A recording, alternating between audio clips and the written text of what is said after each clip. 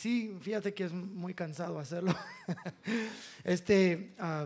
Nuestra directora de adoración, Claudia, no está con nosotros en esta noche, está con su esposo y su familia afuera. Y todos los otros que usualmente me ayudan tampoco pudieron estar.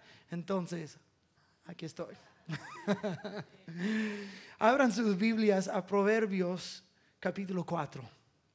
Proverbios capítulo 4. Es la tercera instalación de una larga serie acerca del libro de los proverbios, que nos enseña cómo vivir una vida sabia, una vida repleta de bendición y repleta de éxito. Proverbios nos da una guía para una vida sabia. Nosotros sin el Señor somos una bola de necios, una bola de insensatos. Sin el Señor ni me quiero pensar en dónde estaría yo. Lo más seguro que yo sería un desastre, y probablemente tú también. Sin el Señor. Porque la sabiduría comienza con el temor a Jehová, comienza con reverencia a Él. Dios fundó la tierra, dice en Proverbios capítulo 3, fundó la tierra con entendimiento y con sabiduría. Entonces Dios, quien es el creador de toda la vida, no solamente creó las plantas y los animalitos y los seres humanos, cosas que respiran y viven y mueren. No. Él creó eso, pero como fundó la tierra con sabiduría y entendimiento, entonces creó la vida para ser vivida en una manera sabia y con entendimiento. Pero siempre hay otro lado de la moneda. Uno puede elegir otra cosa que no sea la sabiduría. Puede elegir vivir en la necedad. Pero el libro de los proverbios nos da la sabiduría divina de Dios para que podamos distinguir entre la sensibilidad, la sabiduría y la insensatez y la necedad. Por las próximas 4 semanas vamos a mirar acerca de lo que dicen Proverbios capítulo 4. Vamos a durar 4 semanas aquí y ahorita van a ver por qué. Comenzando en versículo 20, si lo puedes pasar en la pantalla, por favor. Leámoslo juntos. Hijo mío, no tienen que leerlo conmigo, perdón. Leámoslo juntos. Hijo mío, está atento a mis palabras, inclina tu oído a mis razones. No se aparten de tus ojos, guárdalas en medio de tu corazón, porque son vida a los que la hallan y medicina a todo su cuerpo. Sobre toda cosa guarda tu corazón. Todos digan corazón, porque de él mana la vida. Aparta de ti la perversidad de la boca, digan boca, y aleja de ti la iniquidad de los labios. Y tus ojos, digan ojos, miren lo recto y diríjanse tus párpados hacia lo que tienes delante. Examina la senda de tus pies, digan pies, y todos tus caminos sean rectos. No te desvíes a la derecha ni a la izquierda. Aparta tu pie del mal.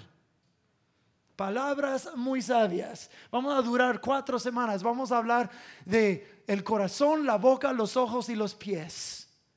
Y como, pues ahí está el bosquejo de los próximos sermones. De que si Él dice, guarda tu corazón, guarda tu boca, guarda tus ojos y guarda tus pies. Esos son claves para nosotros aprender cómo vivir una vida sabia. Y vamos a comenzar esta noche con guardar el corazón. Hay tanto que uno puede hablar acerca del corazón, que la Biblia tiene muchísimo que decir al respecto, que es imposible decirlo todo en una sola noche, a menos de que la noche sea de 10 horas. Pero ahorita no les voy a hacer eso. Pero vamos a enfocarnos más en lo que dice en Proverbios capítulo 3 y capítulo 4 acerca de guardar nuestros corazones y cómo tener una vida sabia por tener un corazón sabio. ¿Están conmigo? Lo que fluye del corazón determina la vida. Jesús mismo habla de esto varias veces en los evangelios. Mateo capítulo 5 versículo 21 a 22 habla del adulterio. Dice: ustedes han escuchado, no cometerás adulterio. Bueno, ¿dónde escuchamos eso? En los 10 mandamientos. Y dijo: pero yo te digo, si un hombre mira a una mujer con malos deseos, lo ha hecho en su corazón, aunque no lo haya hecho físicamente, lo ha hecho en su corazón. Y luego sigue diciendo en la misma sección de la escritura, dice: ustedes han escuchado que se ha dicho, no matarás. Otra vez en los 10 mandamientos. Pero yo les digo de que si uno odia en su corazón, ya ha cometido la homicida en su corazón. Comenzó en el corazón. Primero, en Mateo capítulo 15 versículo 18, Jesús dijo: lo que sale de la boca brota del corazón primero. Y eso es lo que contamina, porque estaba teniendo un poco de un lío con los fariseos que querían decir: ¿por qué tus discípulos no se lavan las manos? Porque se van a ensuciar según nuestras leyes y eso y otro. Y Jesús dijo: no es lo que comes lo que te hace sucio, porque lo comes, lo digieres y lo eliminas y no hace nada, pero del corazón brota toda la suciedad del ser de uno, las mentiras y los chismes y toda clase de fealdad. Eso brota desde el corazón y sale de la boca. El corazón es, y dice en Proverbios, lo acabamos de leer: sobre todo guarda tu corazón. Si la Biblia dice: en cuanto todo lo que puedas pensar, tus ojos, tus oídos, tu cerebro, tu boca, tus pies, tus manos, tu vida espiritual, sobre todo el corazón, lo que tú metes aquí, la persona que tú eres, la persona que Dios te está transformando ser, guarda eso, porque allí comienza, aquí es el centro, la esencia de tu ser. De aquí va a brotar el carácter de Dios o la suciedad de este mundo. Guarda pues el corazón. Donde vas, lo que ves, lo que dices y las actitudes con que los haces comienza en el centro de tu ser. Quiero que me escuchen muy bien. Si lo pueden poner en la pantalla. El estado del corazón determinará, escúchame bien, la cantidad de bendición que Dios te dará y la calidad de tu futuro.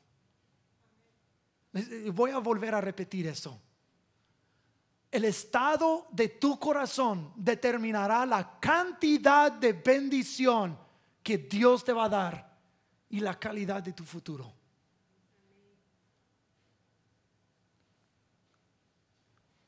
Vamos a desarrollar este punto por el resto de este servicio.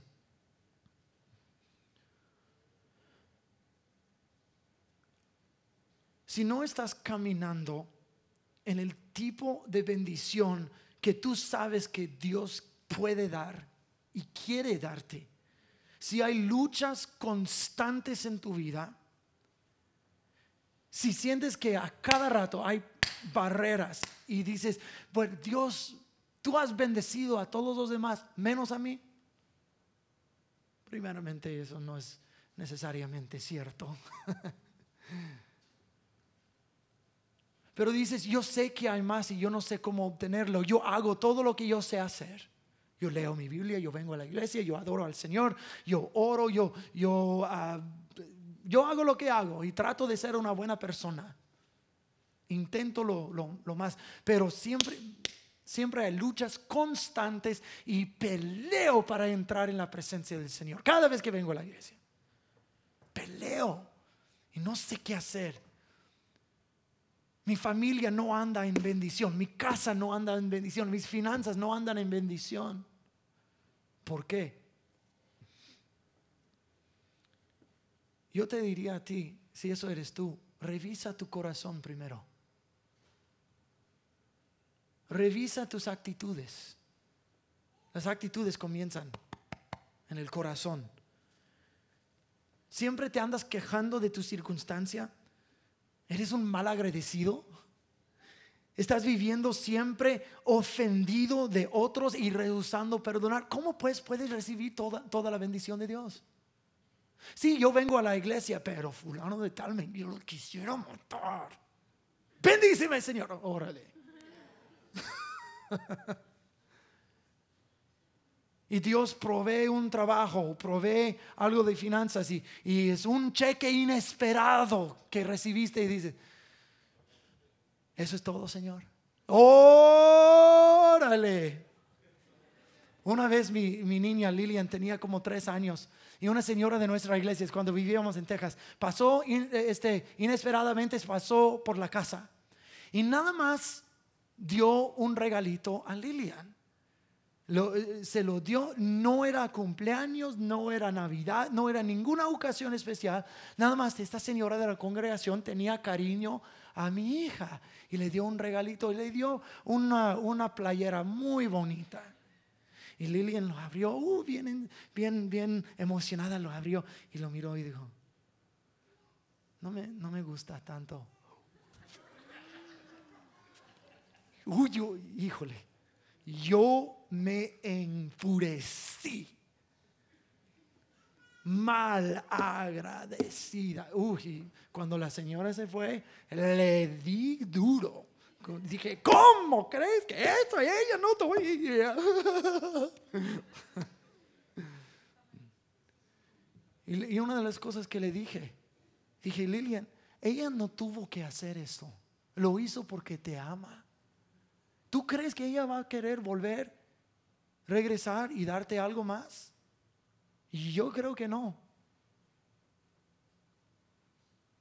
Y el Señor nos bendice con un trabajo. Dice, pues no es el trabajo que yo quería. Y Dios dice, ok, de nada.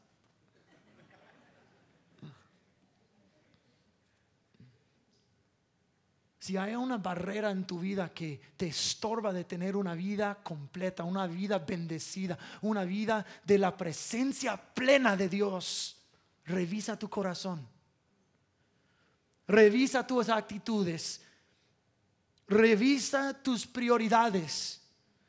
Si no le haces a Dios una prioridad en la vida personal o en tu familia, o si no haces a Dios la prioridad en tus finanzas personales o en tu vida sexual, ¿cómo vas a recibir su bendición? Yo he dicho esto antes y lo voy a decir muchas veces más. En mi vida personal y en mi vida pastoral, yo he llegado a entender que si una persona somete 3 diferentes áreas a su vida al Señor, comienza a andar en un flujo de bendición que nunca ha experimentado antes. Número 1 es el bautismo. Sé bautizado. Es el portón que dirige hacia una vida de obediencia y discipulado. Número 2 es dar. Haz a Dios la prioridad en tus finanzas. Ser un adorador con lo que te ha dado a ti. Un agradecido con lo que te ha dado a ti. Y fluirá bendición. Vamos a ver eso en Proverbios en un momento. Y número 3, la vida sexual. Si estás viviendo en unión libre, cásate. Habla con mi esposa después del servicio y ella va a estar encantada de hacer tu boda.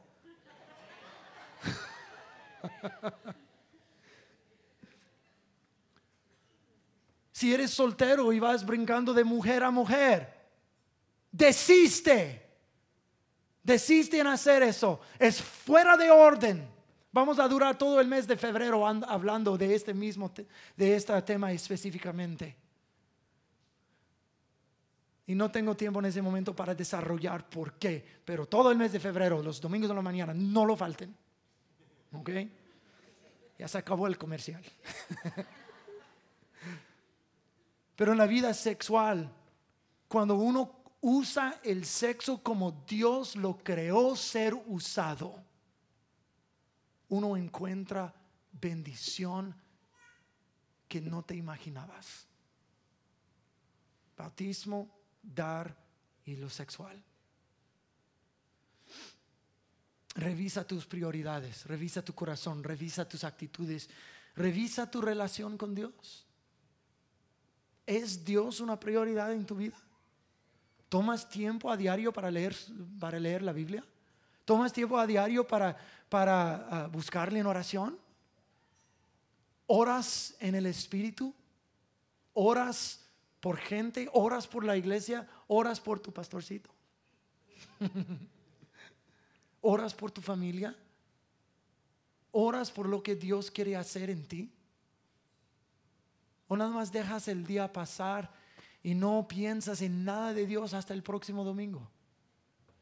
Revisa tus prioridades. Tal vez hay algo que estás haciendo o no estás haciendo que está bloqueando el flujo de la plena bendición de Dios en tu vida. ¿Me están entendiendo?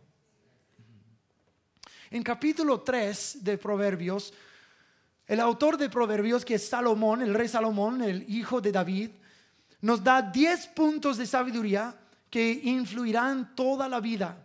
Pero la decisión de vivir así comienza desde nuestro corazón. Y estos 2 puntos reflejan el estado del corazón de uno. Guardar el estado del corazón es guardar a nuestra misma vida, nuestra reputación, nuestro honor y nuestra bendición y nuestro futuro. Entonces, ¿quieren saber lo que Salomón dice al respecto? Eso fueron 3 de ustedes. ¿Y nadie más? Ok. Muy bien. Comienza con algo que Jesús dijo primero y luego llegamos a Salomón. Jesús dijo, cuando alguien le preguntó cuál es el mandamiento mayor de todos, él dijo así: ama al Señor tu Dios con todo tu corazón, con todo tu ser y con toda tu mente.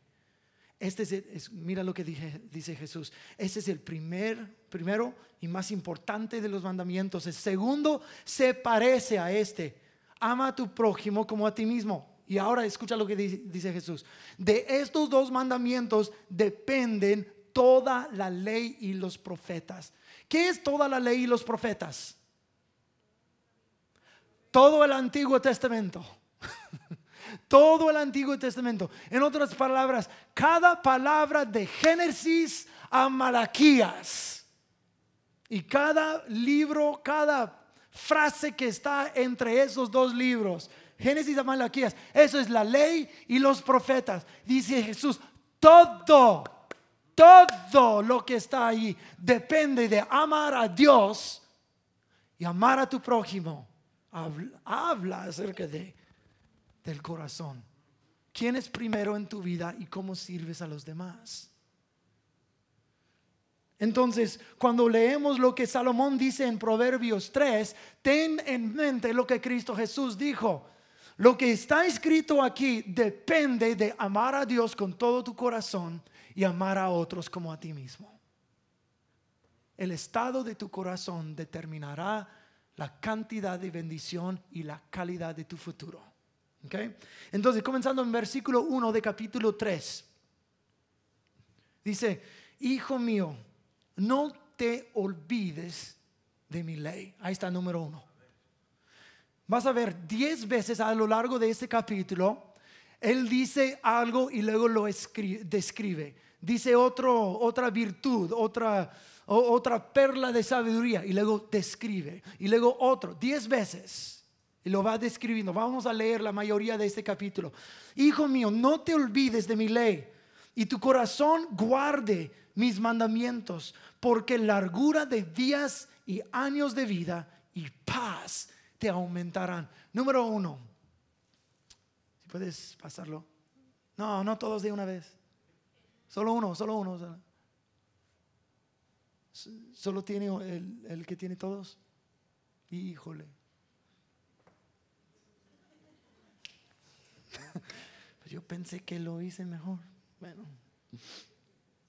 Número 1 es: no te olvides de lo que Dios nos ha enseñado, porque nos darán bien y nos darán larga vida y nos dará paz. Entonces, ¿qué es lo que Dios nos ha enseñado? Nos ha dado la plenitud de su palabra. Nos ha dado revelación de Dios Padre, de Él mismo, a través de Cristo Jesús. Lo que Él nos ha enseñado nos dará una vida larga y paz. Oh, ¿quién no quiere esto? ¿Quieres paz? No te olvides lo que Dios te ha dicho. Te dará paz. Sigamos leyendo. Versículo 3. Nunca se aparten de ti la misericordia y la verdad. La misericordia y la verdad.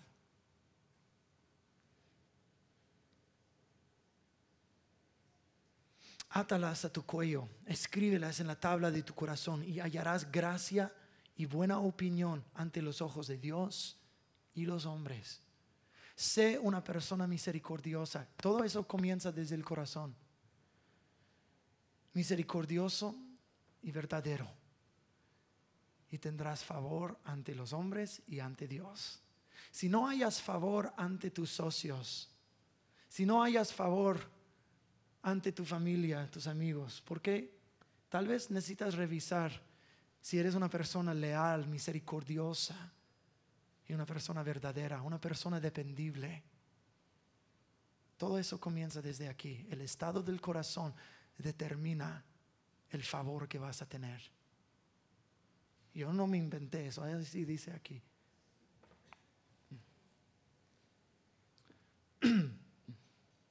Versículo 5. Fíate de Jehová de todo tu corazón y no te apoyes en tu propia prudencia. Reconócelo en todos tus caminos y Él enderezará tus veredas.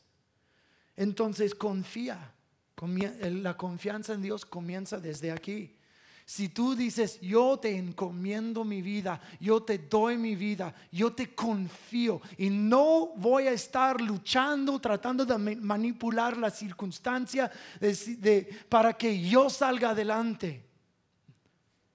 ¿Cuántas veces nos hemos metido la pata en una situación y la hemos regado? ¿Cuántas veces? Más que uno pueda enumerar. Cuando yo era un niño, yo escuché a mis papás hablar acerca de una persona que yo personalmente no conocí, pero que el Señor le había dado una profecía de que era un líder de adoración. El Señor le había dado una promesa de que iba a dirigir a multitudes en adoración. Entonces, ¿qué es lo que hizo? Sacó cada centavo que tenía y rentó un estadio y trató de llenarlo en su propia fuerza. Y no creo que nadie llegó. Y perdió su... Dios me dijo eso, entonces yo tengo que forzarlo. Tengo que hacerlo pasar. Entonces voy a hacerlo a lo aborazado, sin pensar, y manipular la situación para que yo salga. ¿Para qué? ¿Para que te levantes tú? No. Si Dios te ha dado una promesa, uno vive con las manos abiertas. Amor, hay unas cositas aquí, ponlas en mi mano, en mis manos, just cosas, no importa qué sea. Entonces tengo mi familia, tengo un ministerio. Dame tu lapicero, mi amor. Tengo mis finanzas, tengo mi... No, eso no tengo nada. Y tengo todo eso que Dios me ha dado, mis promesas. Y lo que es la tendencia es no confiar a Dios y no dejar que Él enderece nuestras veredas, sino decir: me diste una promesa, mío. Y Dios dice: confíame. Así le hacemos. Así tenía un perro. Así tenía un perro, de que cuando le diste la comida y él, y cuando tratabas de acariciar su cabeza y él, seguía comiendo. Pero así nosotros nos portamos con Dios. Él nos da una promesa y Él trata de decir, ahora me vas a dar tu corazón. Y ¡ah! Le mordemos la mano. No. Así, confíale a Jehová y Él va a abrir paso para tu vida. Y si Él te dice, yo te di una promesa, ahora dámela de regreso. Vivimos con las manos abiertas. Señor, tú me diste y tú puedes tomar lo que tú quieras, porque todo es tuyo. Cuando Abraham, después de 25 años esperar su hijo Isaac, él nació cuando Abraham tenía 100 años. Cuando Isaac era un adolescente, tal vez unos 15, 16 años, Dios le dijo, dámelo de regreso. Yo te di la promesa. Esperabas 25 años. Ahora 25 años más 15, unos 40 años. Ahora está viviendo con el cumplimiento de la promesa. Y Dios un día dice, dámelo de regreso. Yo lo quiero, sacrifícalo a mí. Y Abraham lo hizo. Lo estaba por hacer hasta que Dios le detuvo. Eso es un hombre con las manos abiertas. Señor, todo es tuyo. Aunque me lo hayas dado, todavía es tuyo. Yo te confío. Y yo confío que tú me darás algo mejor y tú abrirás mi paso. No tengo que manipular, no tengo que luchar, no tengo que pelear. No tengo que aferrarme, porque tú abres mi paso. En ti yo confiaré. Eso es un asunto de corazón.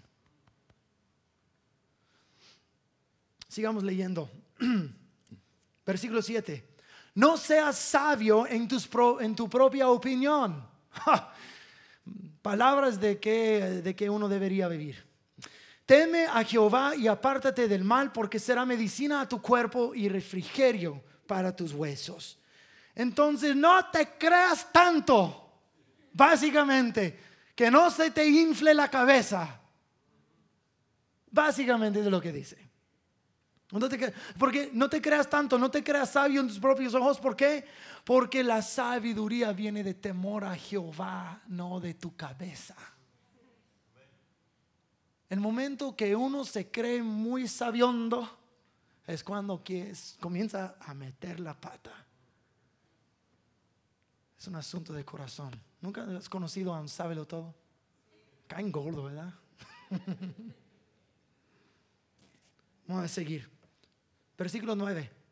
Honra a Jehová con tus bienes y con las primicias de todos tus frutos, y serán llenos tus graneros con abundancia, y tus lagares rebosarán de mosto. Otra vez es un asunto de adoración y confianza en Jehová.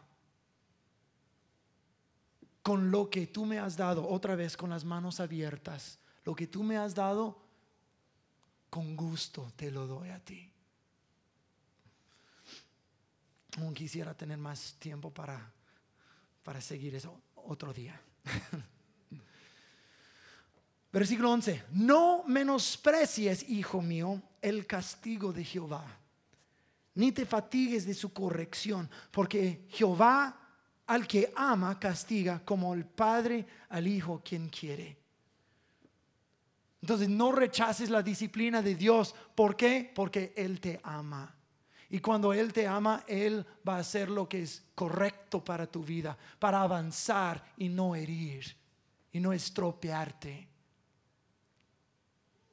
Pero el asunto de corazón, y eso fue la predicación de la semana pasada. Si no estuviste aquí la semana pasada y quieres saber lo que dije de todo ese asunto, puedes ir al internet y escucharlo, ¿ok? Si no sabes la dirección del internet, Byron, lo puedes poner ahí, porfis. Vamos a seguir. No repensas la división, no pierdes. Sí. Me perdí, perdón. 12, sí.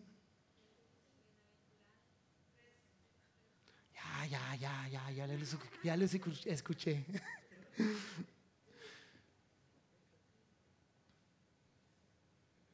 No pierdas el sentido común. Perdón que se me olvidó subrayarlo en mi Biblia y no lo estoy yendo. Pero no pierdas el sentido común, dice en la Nueva Traducción Viviente, así lo dice. ¿Qué es sentido común? No pierdas la inteligencia, no hagas cosas aborazadas. No, haz lo que es recto, lo que es puro, lo que es honesto y lo que es inteligente. Y estarás seguro y vivirás en paz y seguridad. Por ejemplo, el sentido común, o sea, las cosas que uno mira, si te parece inteligente hacerlo, hazlo. ¿Sabes? Voy a dar un ejemplo a que todos nos podemos relacionar con el dinero. Si ganas $2,000 al mes, no es sentido común estar gastando $3,000 al mes.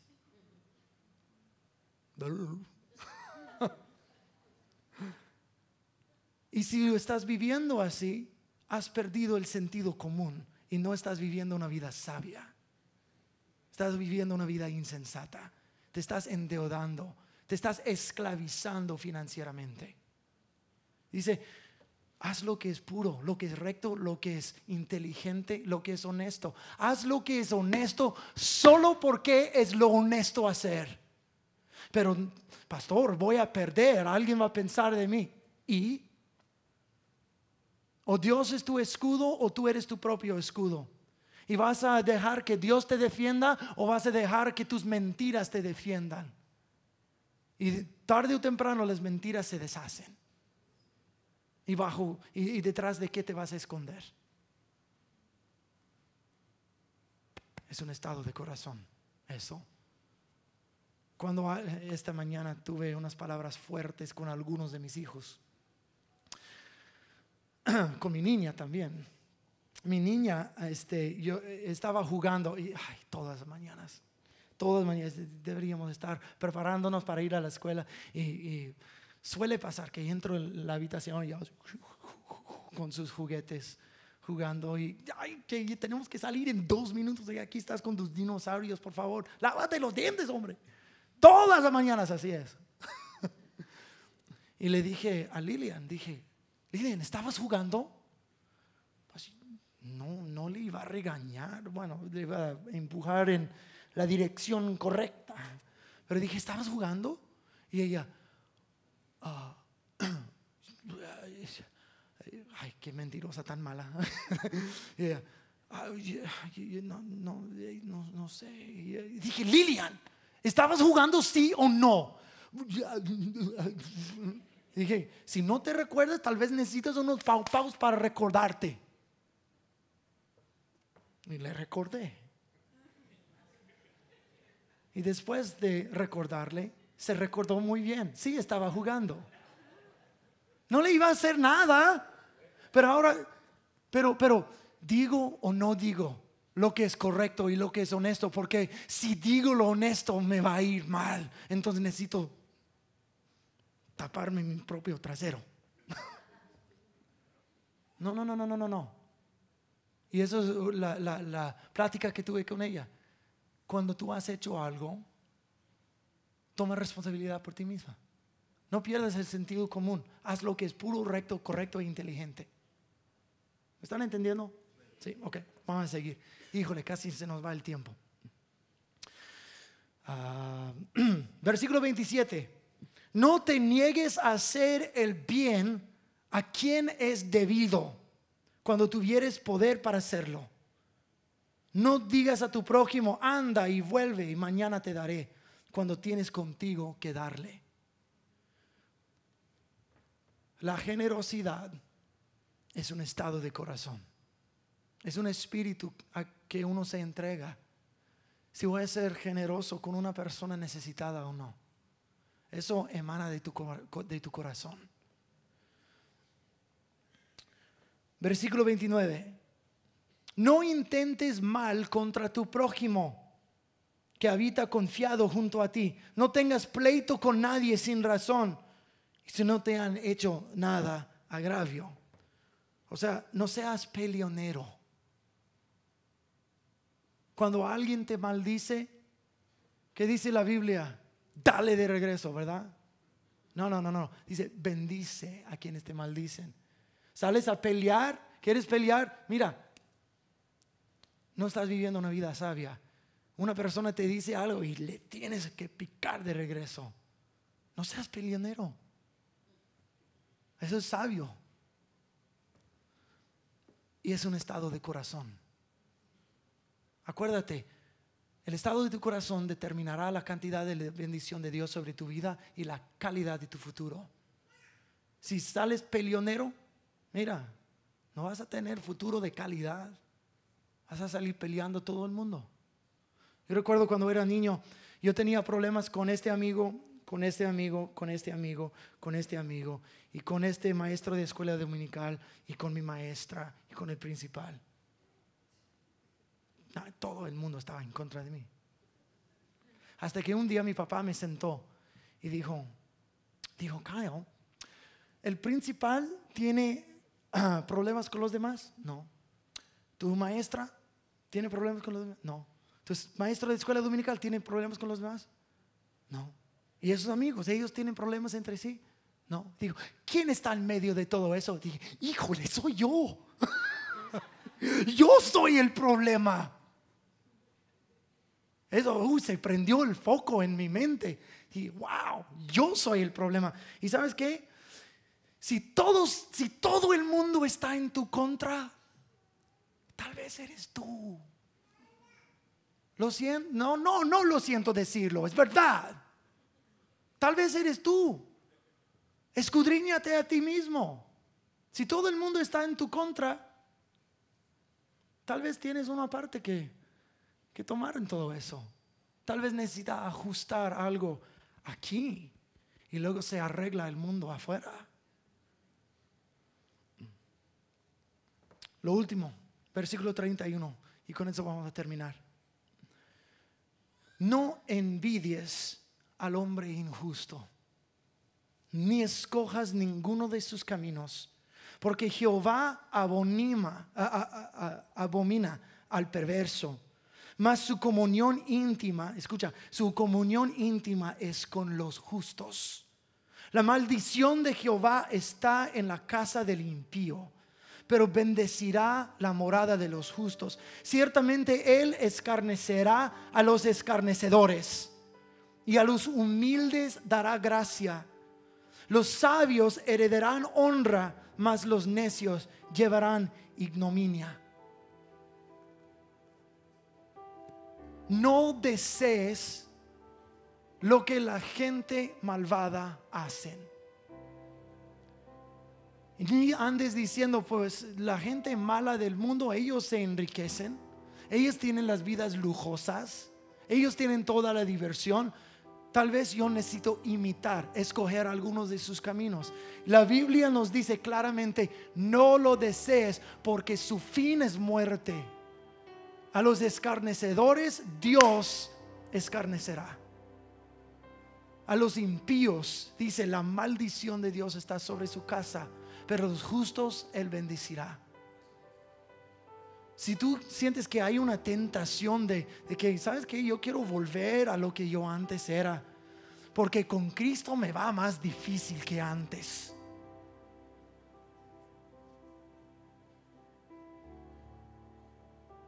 Mis amigos hacen todo eso, ¿por qué no yo?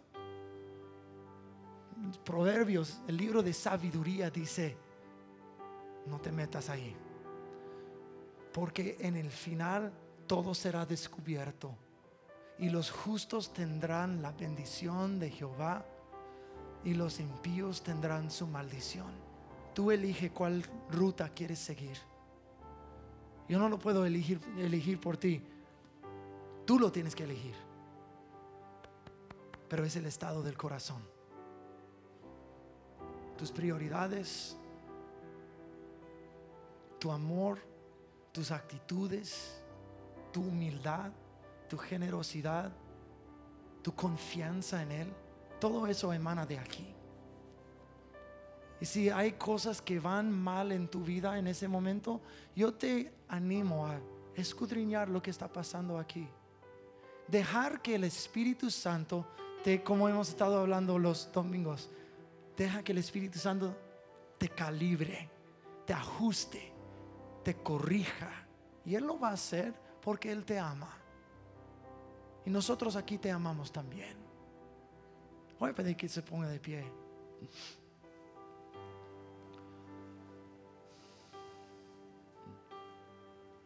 Por favor, cierren los ojos.